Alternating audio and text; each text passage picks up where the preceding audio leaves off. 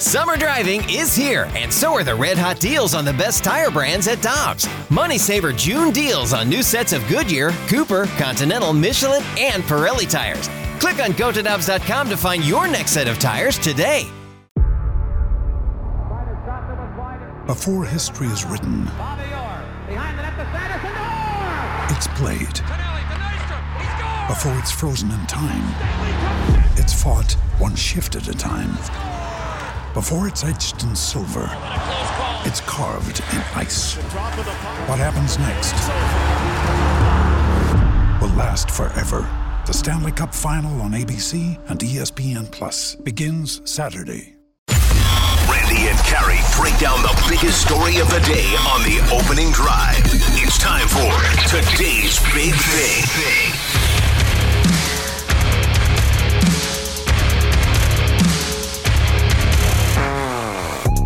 If you listen every week, you know that Greg Amsinger is on with us every week from MLB Network. He is of St. Louis and attended Lindenwood University. And if you've listened for a long time to me, you know that Greg is one of my best friends, and we always try to get together when he makes it to town. I don't get to New York enough. I have to do that. I've been remiss. We had a pandemic. Always excuses with this guy. I know, it's unbelievable. But Greg is with us in studio in town to visit a friend who fell off a ladder. And, man, I know the feeling of falling off a ladder. But he's also made time to join us here in studio, which is great. And I love seeing you, man. Thank you. Yeah, we had fun last night. I FaceTime with my wife this morning. She goes, "You have a glow about you." And I go, "I hung out with Randy Carricker last night." I don't know what it is. He's so positive. He makes you feel good all night. And I thought to myself, well, last time I was here, I wore a hat. You remember that? Matthew, you remember that? You do. I don't know why you did that. And I saw the disappointment in all of your faces. Yeah. And I was just picturing you guys going home, being like talking to your loved ones. Yeah, Amsinger was in the studio. How'd that go? He wore a hat. Oh, I didn't even see his hair. Yeah, so I tried to bring it a bit more today. There you for go. you guys. Very impressive. Yeah, I tried. Great head of hair. Great head of hair. Thank you. Yeah. It's the first time you see it in person. It is. First time meeting in person, and you're very tall. I didn't know you were. You said you were tall, but I I'm didn't know. gangly 6'5". Yeah. Very, very tall guy. What people don't understand is on MLB Tonight, they drop my chair all the way to the ground, and they boost Harold Reynolds all the way up. How tall is Harold? Harold is he says he's 5'11", which is not true. Not true. We always fudge. We know how to fudge. I was 6 feet in college. Well, you know what bothered me? Can I tell you what bothered me? In high school, the program said 6'4", Greg Amsinger. And I go, why don't we measure our heights with our shoes off? And they're like, well, that's your real height. And I'm like, I've never played a basketball game barefooted. I like 6'5". I walk around this earth and chat with people in public with shoes on, so I'm 6'5". There you go. I don't know why I'm sensitive about that. So Greg and I were together last night at the Lindenwood basketball game, had dinner, and Greg was telling me that this is going to be perhaps the most historic year in the history of Major League Baseball. I truly believe so. I think Ken Burns needs to make another part of his documentary about 2023. And it has nothing to do with the teams that are competing, who I think is the favorite to win the World Series. It has everything to do with a clock associated with a sport that no one ever believed a clock would be associated with it. And I've been a big fan of the pitch timer, is how they want me to use the term. The pitch timer for years. I've been a huge advocate for it. So let me stop here. So they want you to say something and you just say it? No. Yes. So terms, certain terms. You're okay with that, okay. The pitch clock, I think, is aggressive. I don't know why they think it's aggressive. It's a pitch timer. Okay. So there's lingo. Now, my opinions are my own. I'm not on social media, so I don't I get in trouble a lot, by the way. Last time I was on your show, when I talked about my contract, they did not like that I gave certain details. So it's amazing how many people hear me on this thing. I mean, John Mozeliak, I'll be on the show, and I ruined John Mozeliak's week. And he's come up to me and told me that. So I didn't know how much power I had, apparently. But anyway, getting back to the pitch timer. The pitch timer will change the way we watch the game. I was in Charlotte for the minor league broadcast, and they've been using all these rules. And to watch the pace of play, it's just dynamic, guys. I'm letting you know what is about to happen in baseball is just going to be transformative. If there was stock, if all the sports were stock, right? Well, obviously it'd be more expensive to buy stock in the NFL. It's the number one sport. We all know that. But you can buy baseball at a good price right now. If you're going to invest in a sport, obviously I'm in St. Louis right now talking to the hotbed of the sport, so everyone's like, duh, Greg. But across the country, this is the sport to invest in because the pitch timer is about to change the game in so many good ways. Obviously, there has to be more action because we're going to have more pitches. But you said so many good ways. What good ways? What I never thought would be the reality is it doesn't speed up pitchers as much as you think. It speeds up the hitter. Really? They think they're at bat, which they wait for, right? They get 4 of them, possibly, maybe, in a game. It's their coveted time on that baseball earth. And what I watched and witnessed is they're up there in a rush, and they don't want their at bat to go away in a blink. So they're swinging. It's just it's the reality. You're going to see it happen. So I saw 9th inning, and this is on the flip side of it, okay? Bullpenning to me has taken away the essence of the game. I used to be a kid that would wake up and open the newspaper and look at the starting pitching matchups, and then I would follow those games. I wanted to see the box score of those games. And like in present day, Justin Verlander against Rodon, I got to watch that game, right? So that's gone away because bullpenning is such a big in vogue thing in the sport, which I can't stand. But what I watched in Charlotte, 9th inning, they bring in this lefty, the kid Sousa for the White Sox, and he was in the minor leagues at the time. First pitch, 99. Second pitch, 99. Third pitch is a 2-run lead, by the way. He's in the game trying to get the save. Third pitch, bomb, homer. Now it's a 1-run game. Well, that was surprising. He did not throw another fastball 95 miles an hour. The game sped up on him. It just sped up on him. And you can see his heart rate go up, and his mechanics were thrown off. The pitch timer rushed him. And look, at the end of the day, bullpenning became in vogue because velocity was up, spin rate was up, and these guys could just dead brain heave it as hard as they can. And you can miss location when you're throwing 100 miles an hour, but you can't miss location when you're throwing 95. That gets squared up. So the guys with pinpoint fastball command, you're going to see the spotters, the dotters, the Glavins, the Maddocks, the Greinke's, the Wainwrights. Those guys will be coveted. The guys that can throw a fastball where they want it. They can throw the breaking ball and not hang it. And then with the base stealing, that's going to be more popular because the bases are bigger and there are a limited number of times you can throw over. You're going to see guys get in their own heads. And what is the aftermath of great base stealing? No one ever talked about this. I think Jack Clark could talk about this with all the guys who were running the bases in the 80s for the Cardinals. It leads to mistake pitches, and no one ever talks about that. Vince Coleman and Ozzie Smith helped Jack Clark hit 35 home runs in 1987. No doubt. And people don't ever view it that way. So the ball's going to be in play. I think you'll see more home runs.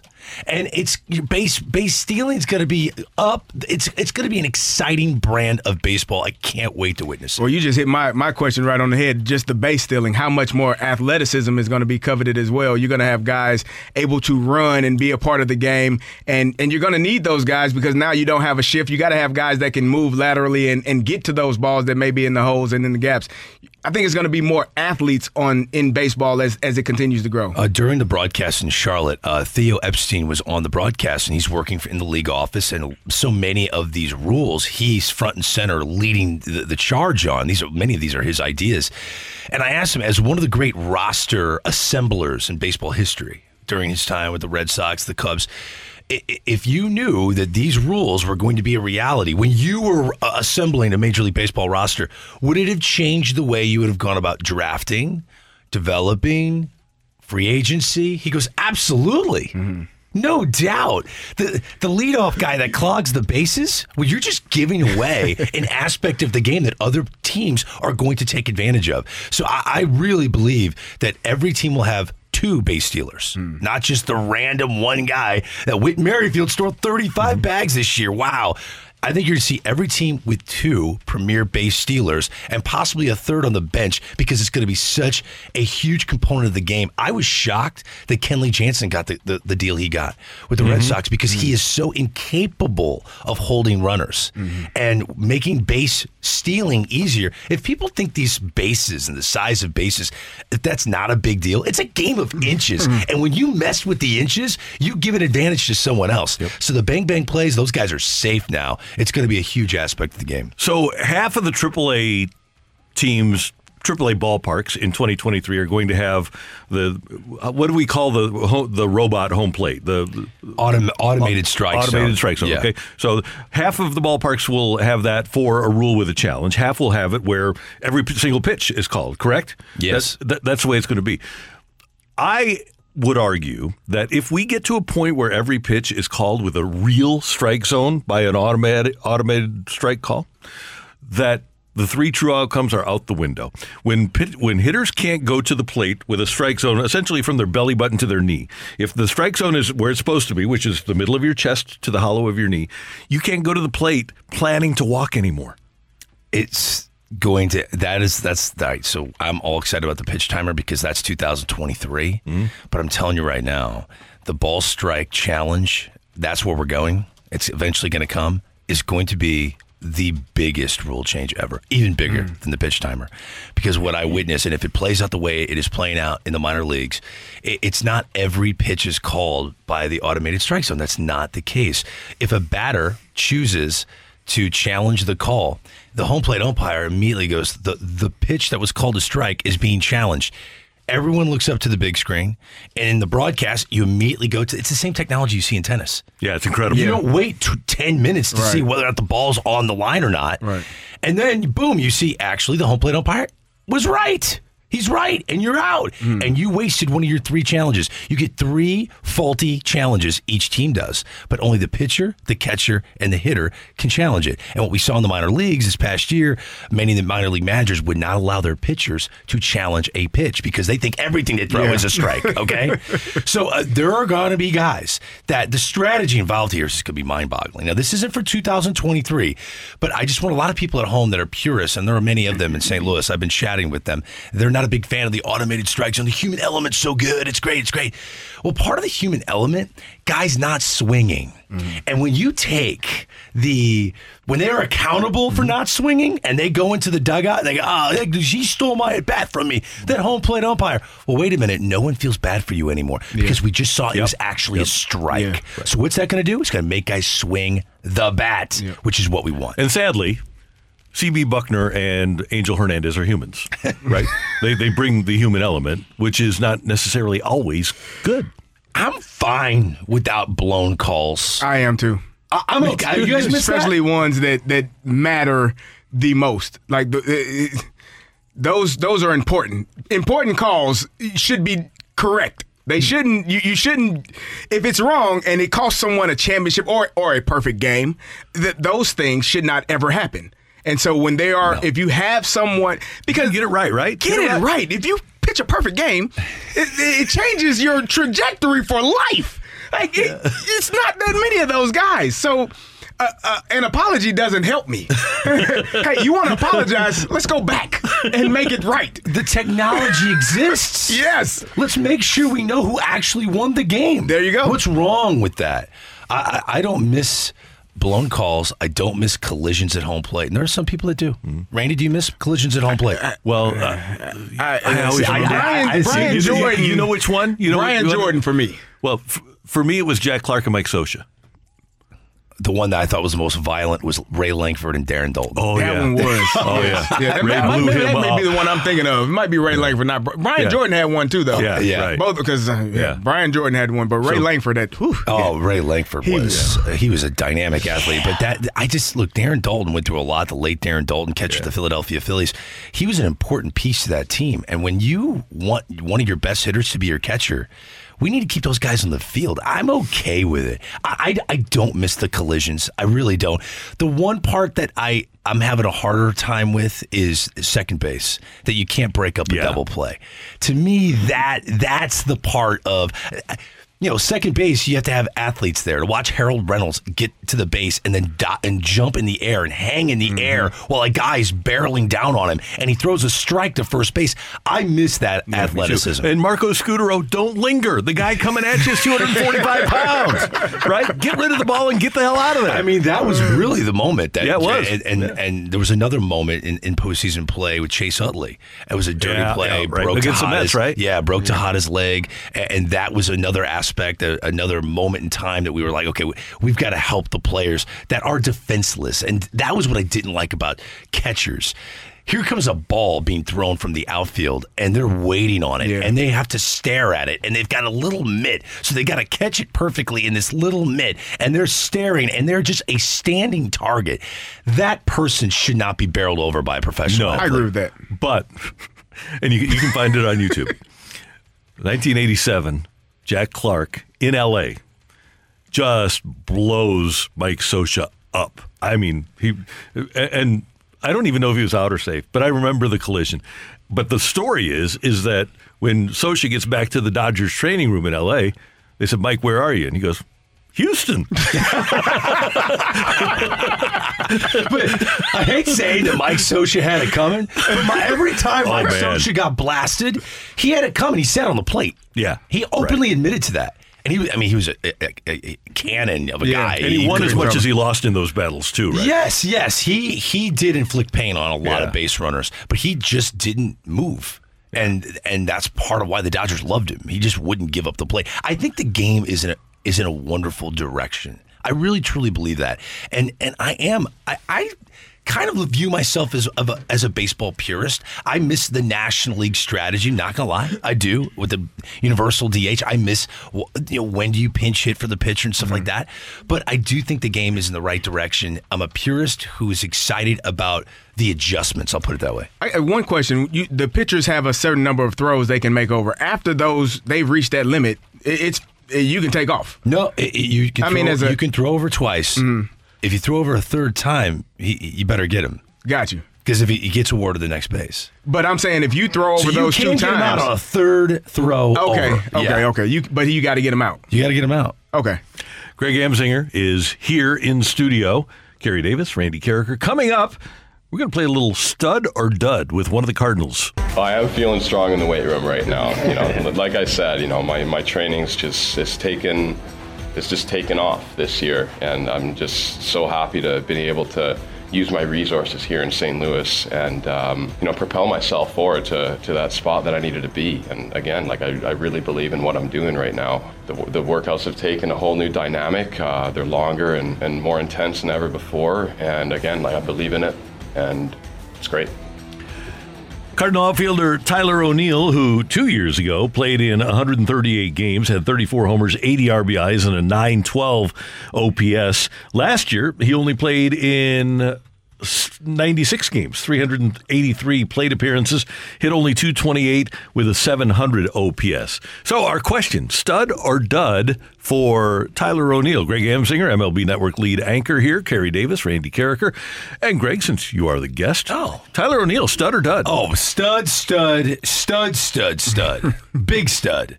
And there are very few players in the sport that you could dream on a 40-40 campaign. Very few that have the ability to do that. This guy has the ability to do that, realistically, if he plays an entire year. And what's exciting about the Cardinals is, pound for pound, I believe he has the most physical gifts on the team, on the roster, among position players. I truly believe he's the most physically talented player they have. On the mound, the most physically talented player they have is Jack Flaherty. Mm-hmm. The Cardinals I still view 2022 as a magical year with everything that went down. They went to the playoffs, the Pujols, yada, yada, yada. It was awesome. But the most physically talented position player and the most physically talented pitcher really didn't contribute all that much to a magical year. So I think Tyler O'Neill will be back. He is a stud, and he's going to remind people how much of a stud he is. Do you have any concern? Because he also said in the clip, I don't know if not this one, but he's still doing his powerlifting regimen. And I was telling these guys, at some point, the older you get, your body, your joints are going to tell you, hey, enough is enough. Do you think there's a point where he's going to have to get away from that powerlifting regimen and more yoga, more stretching, more flexibility, as opposed to, putting 600 pounds on the squat rack and getting down as deep as you can and getting back up? It's fascinating. I think it's a great topic. At what point do we let athletes be who they want to be? So I was telling them, when I was in college, I squatted with the O-line and D-linemen. I was 600, 700-pound squatter at 20 years old. And there was one day my strength, my strength and conditioning coach patted me on the back after a set and said, hey, you're done. Excuse me? He said, don't go anymore. Because I'm 20. I could still go higher.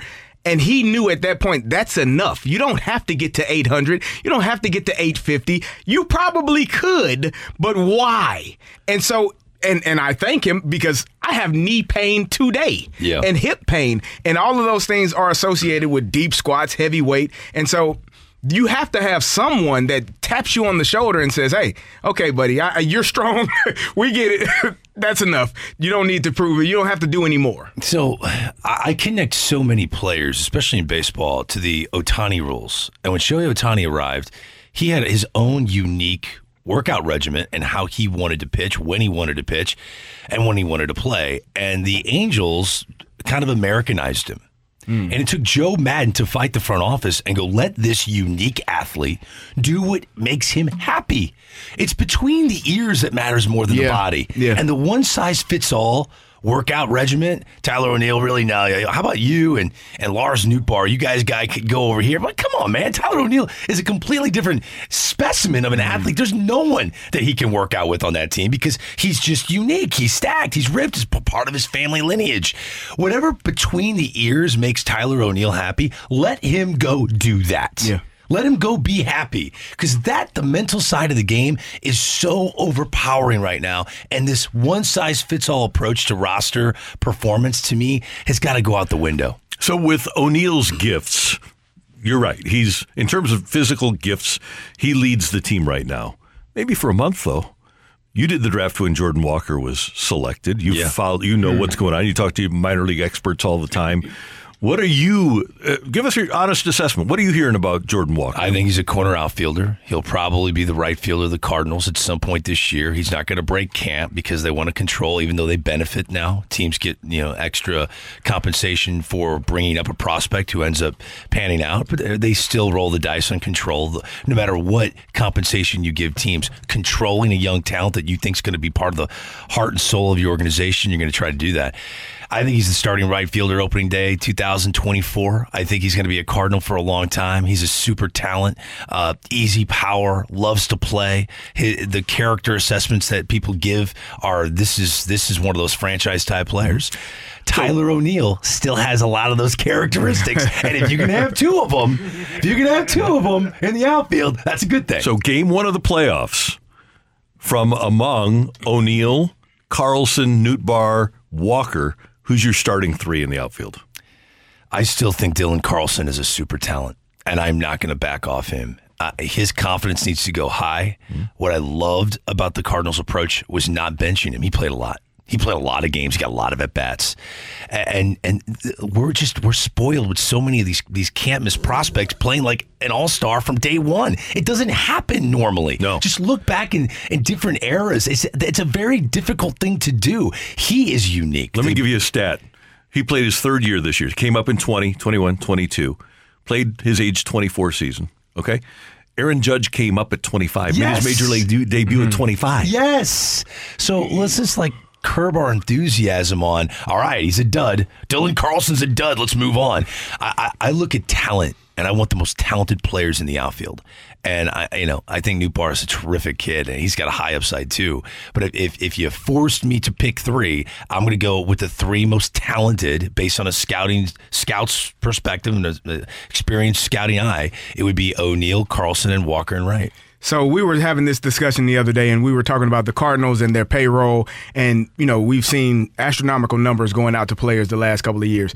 Is Jordan Walker, if everything pans out in the manner, I see you smiling. If everything pans out in the manner in which we expect it to, is he that first Cardinal that gets that 10-year, $250, 13-year, $300 million deal and gets to stay in a Cardinal uniform? Randy and I were having this conversation as we were parting ways. Randy drove me back after the game. He's such a gentleman by doing that. By the way, my wife goes, it looks like you and Randy had a cute time last night.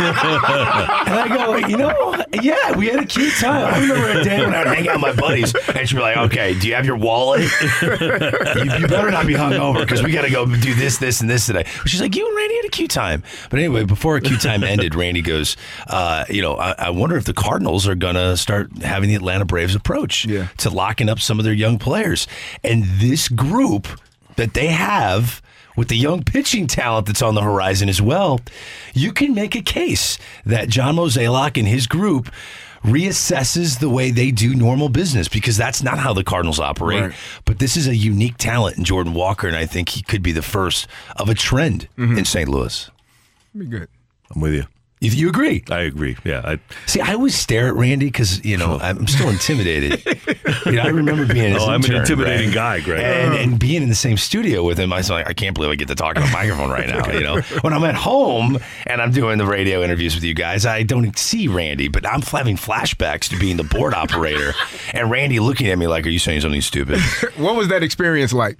Working for Randy Carrigan. Oh my goodness! He the culture of how I go about my job today, and we all are culture providers. We might not know that, but wherever you work, whatever you do for a living, if you walk into the building and people are happy to see you, you're giving positive energy to this earth. You're helping society.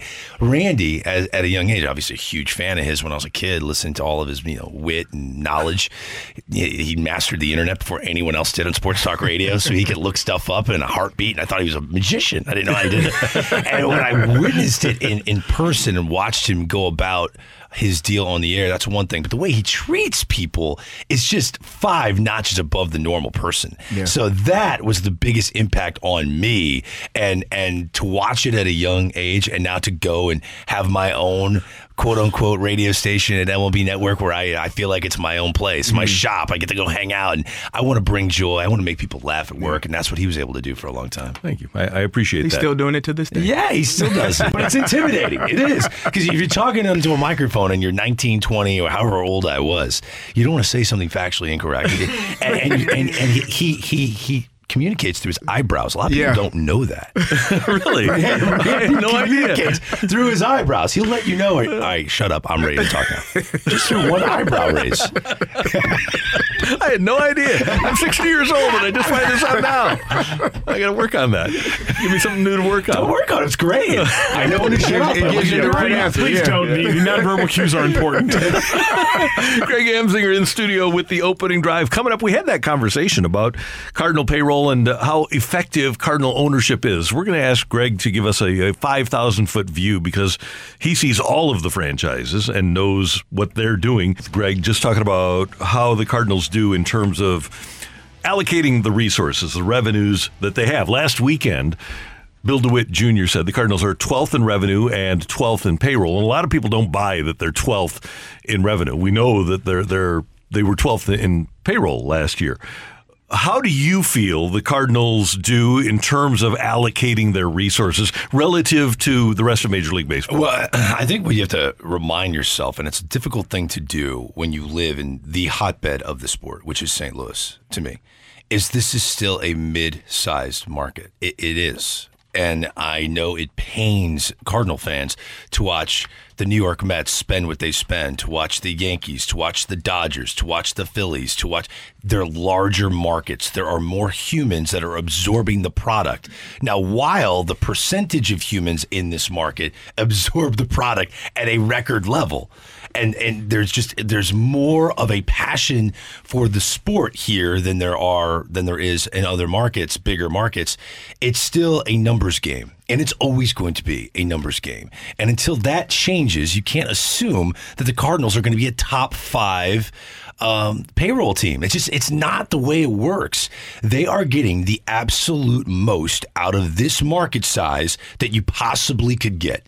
The fans support it, and all of you listening right now help guys like Nolan Arenado get in a Cardinal uniform, and keeping Paul Goldschmidt and Adam Wainwright willing to play his entire career. Having the fandom here helps front office and ownership lock these guys up. But it's a more unique balance than people think. You can't go, well, the Philadelphia Phillies are doing this. Why can't we go sign everybody? It's not the same thing. The Cardinals are operating from a business standpoint at the highest level you would expect them to. 2 things. Number 1, every week during the season, I get an email. Come and see the Cardinals for $5 or $6 or $7. Do Mets and Yankees fans get those emails to come and see the Mets for? Oh, okay, yeah. I was just wondering. Yeah, that doesn't happen. No, at all. Okay, and then the other one is the outlier and the one that Cardinal fans are really upset about is the Padres. But that guy is probably losing money. Peter Seidler wants to bring the first championship to that city ever.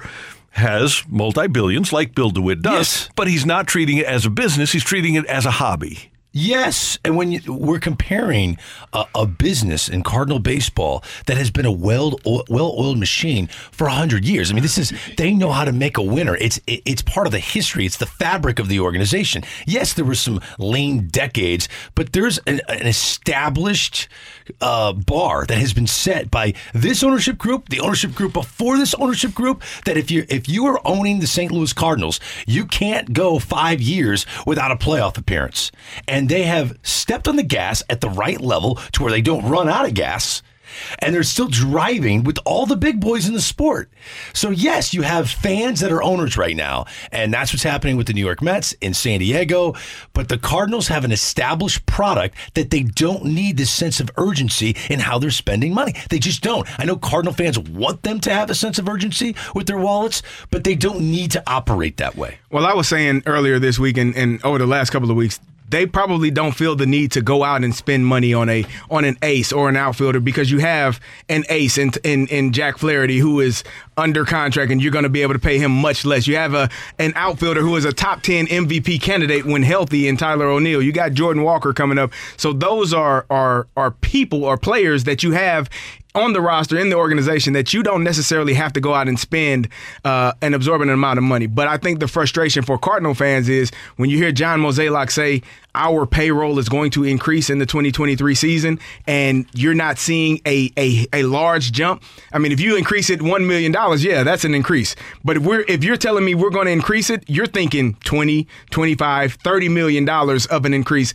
as opposed to maybe $5 or $10 million. And I think that is potentially where the frustration comes in for Cardinal fans. Before they spend money, they ask themselves, do we have to? Yeah.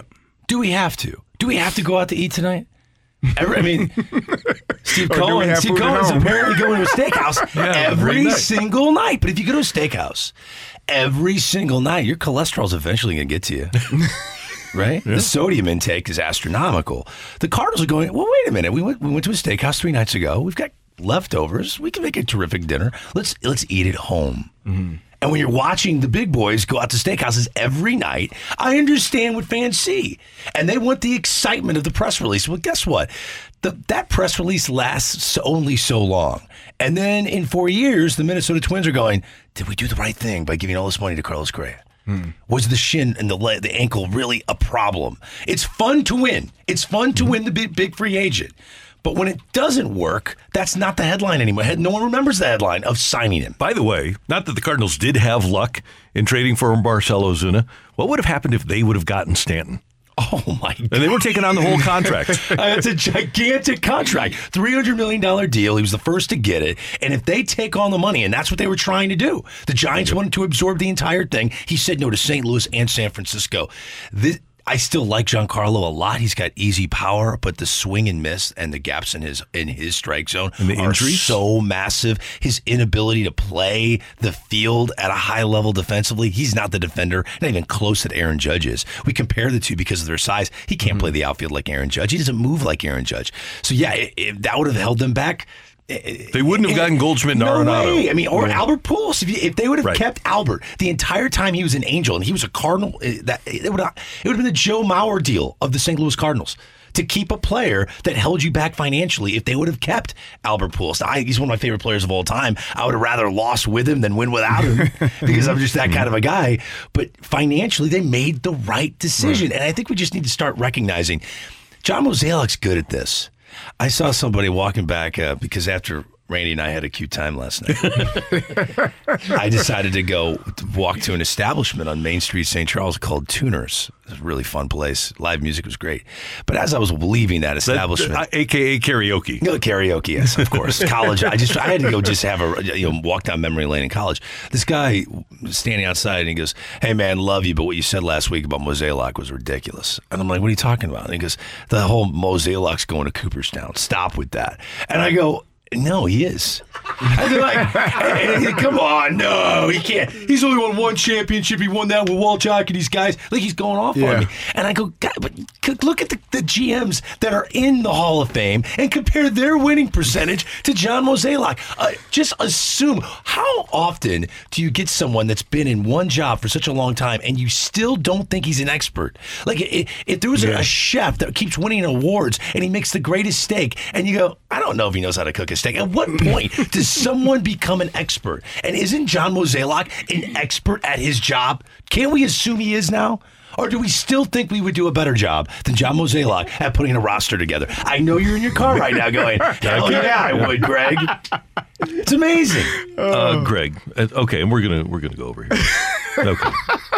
And remember what I said about facts? Yeah. Earlier?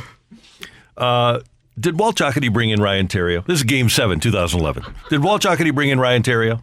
No. Did he bring in Jason Mott? No. Did he bring in Alan Craig? No. Okay, so he had Pools. Did he bring in Lance Berkman? No. Did he bring in David Freese? No.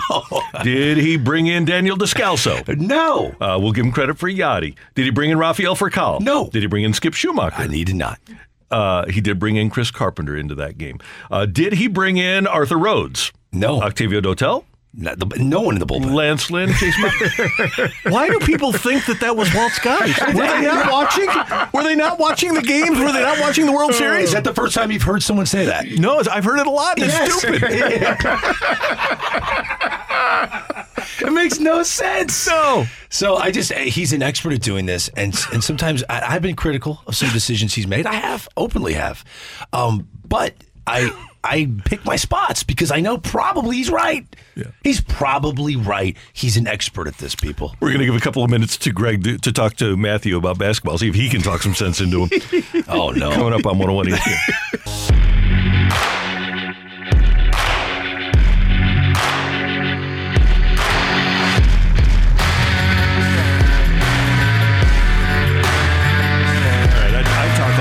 So, CD, start the basketball conversation. All right, so as I told you, Greg, we had a conversation last week where Rock said something so absurd that we had to put a poll together to ask St. Louisans if they thought that his basketball takes were absolute trash. He told me that Kobe Bryant isn't top 10. He might be top 15. Oh, no. Probably top 25, but top 15 I'll give it. And the whole show almost stopped. I almost left and didn't come back. It was enough for me to walk out. It was one of those moments that I, deep down in my core, one of my core principles, and he just struck a nerve, and I was done. Is it okay if I ask him? Please, why please he thinks Kobe is not a top 10 That player? might not be the most absurd take he has, but have that one.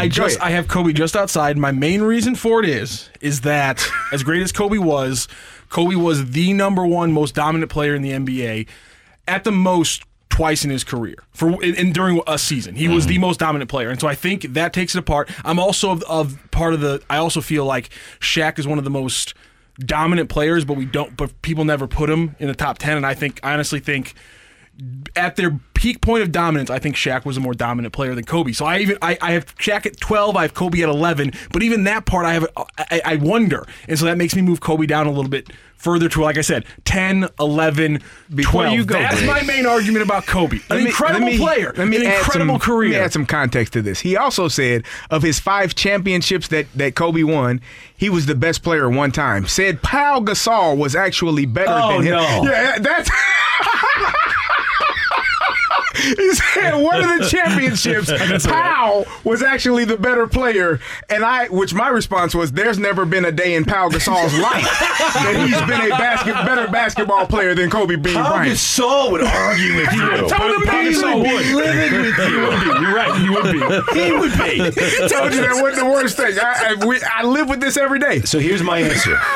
I have a daughter. She's a sophomore at Colorado College. She plays Division III basketball. Super talented player in high school. Had a great high school career in New Jersey. She's coming off the bench, and she doesn't know why. Do you know why she's coming off the bench? Because she doesn't love playing defense.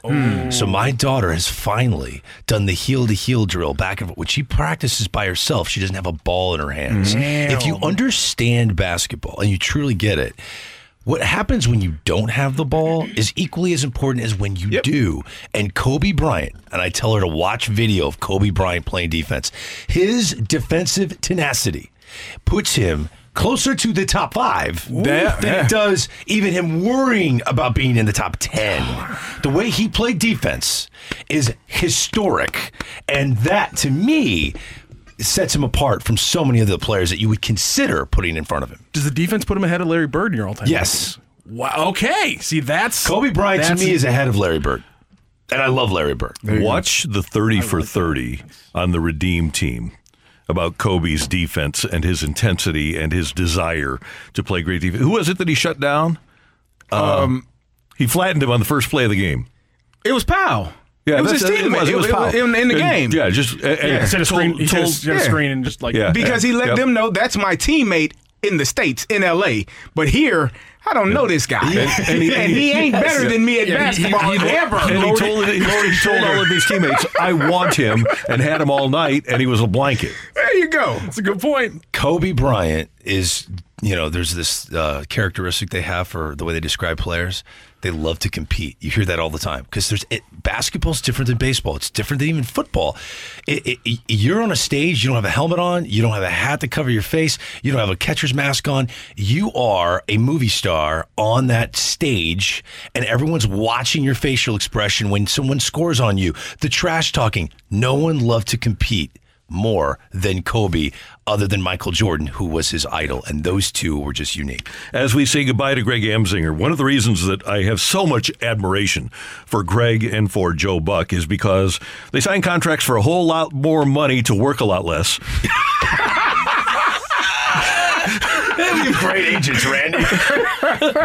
But you will be there for the Hall of Fame, right? The Hall of Fame announcements? Yes. Does Scott Rowland make the Hall of Fame this year? I do believe he does. Good. Yes, I'll be hosting that show. I say it every year. It's one of the most nerve-wracking shows I ever do because I host the show, and Bob Costas is on the show. The greatest sports studio host of all time is not hosting. So he's listening to everything they're telling me, and I have to host it. So it's a big deal. He is hosting.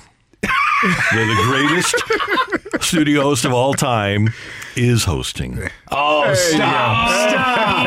No. I'm a flashy guest, and I'm just a fan with a microphone. That's all I try to do. You're the best. Thank you, Always guys. good to see you. Thanks for catching up. It was a blast. This was awesome. That's the great Greg Amsinger, lead anchor for MLB Network, product of the Lindenwood University. And, of course, he is from St. Louis, so that's very important.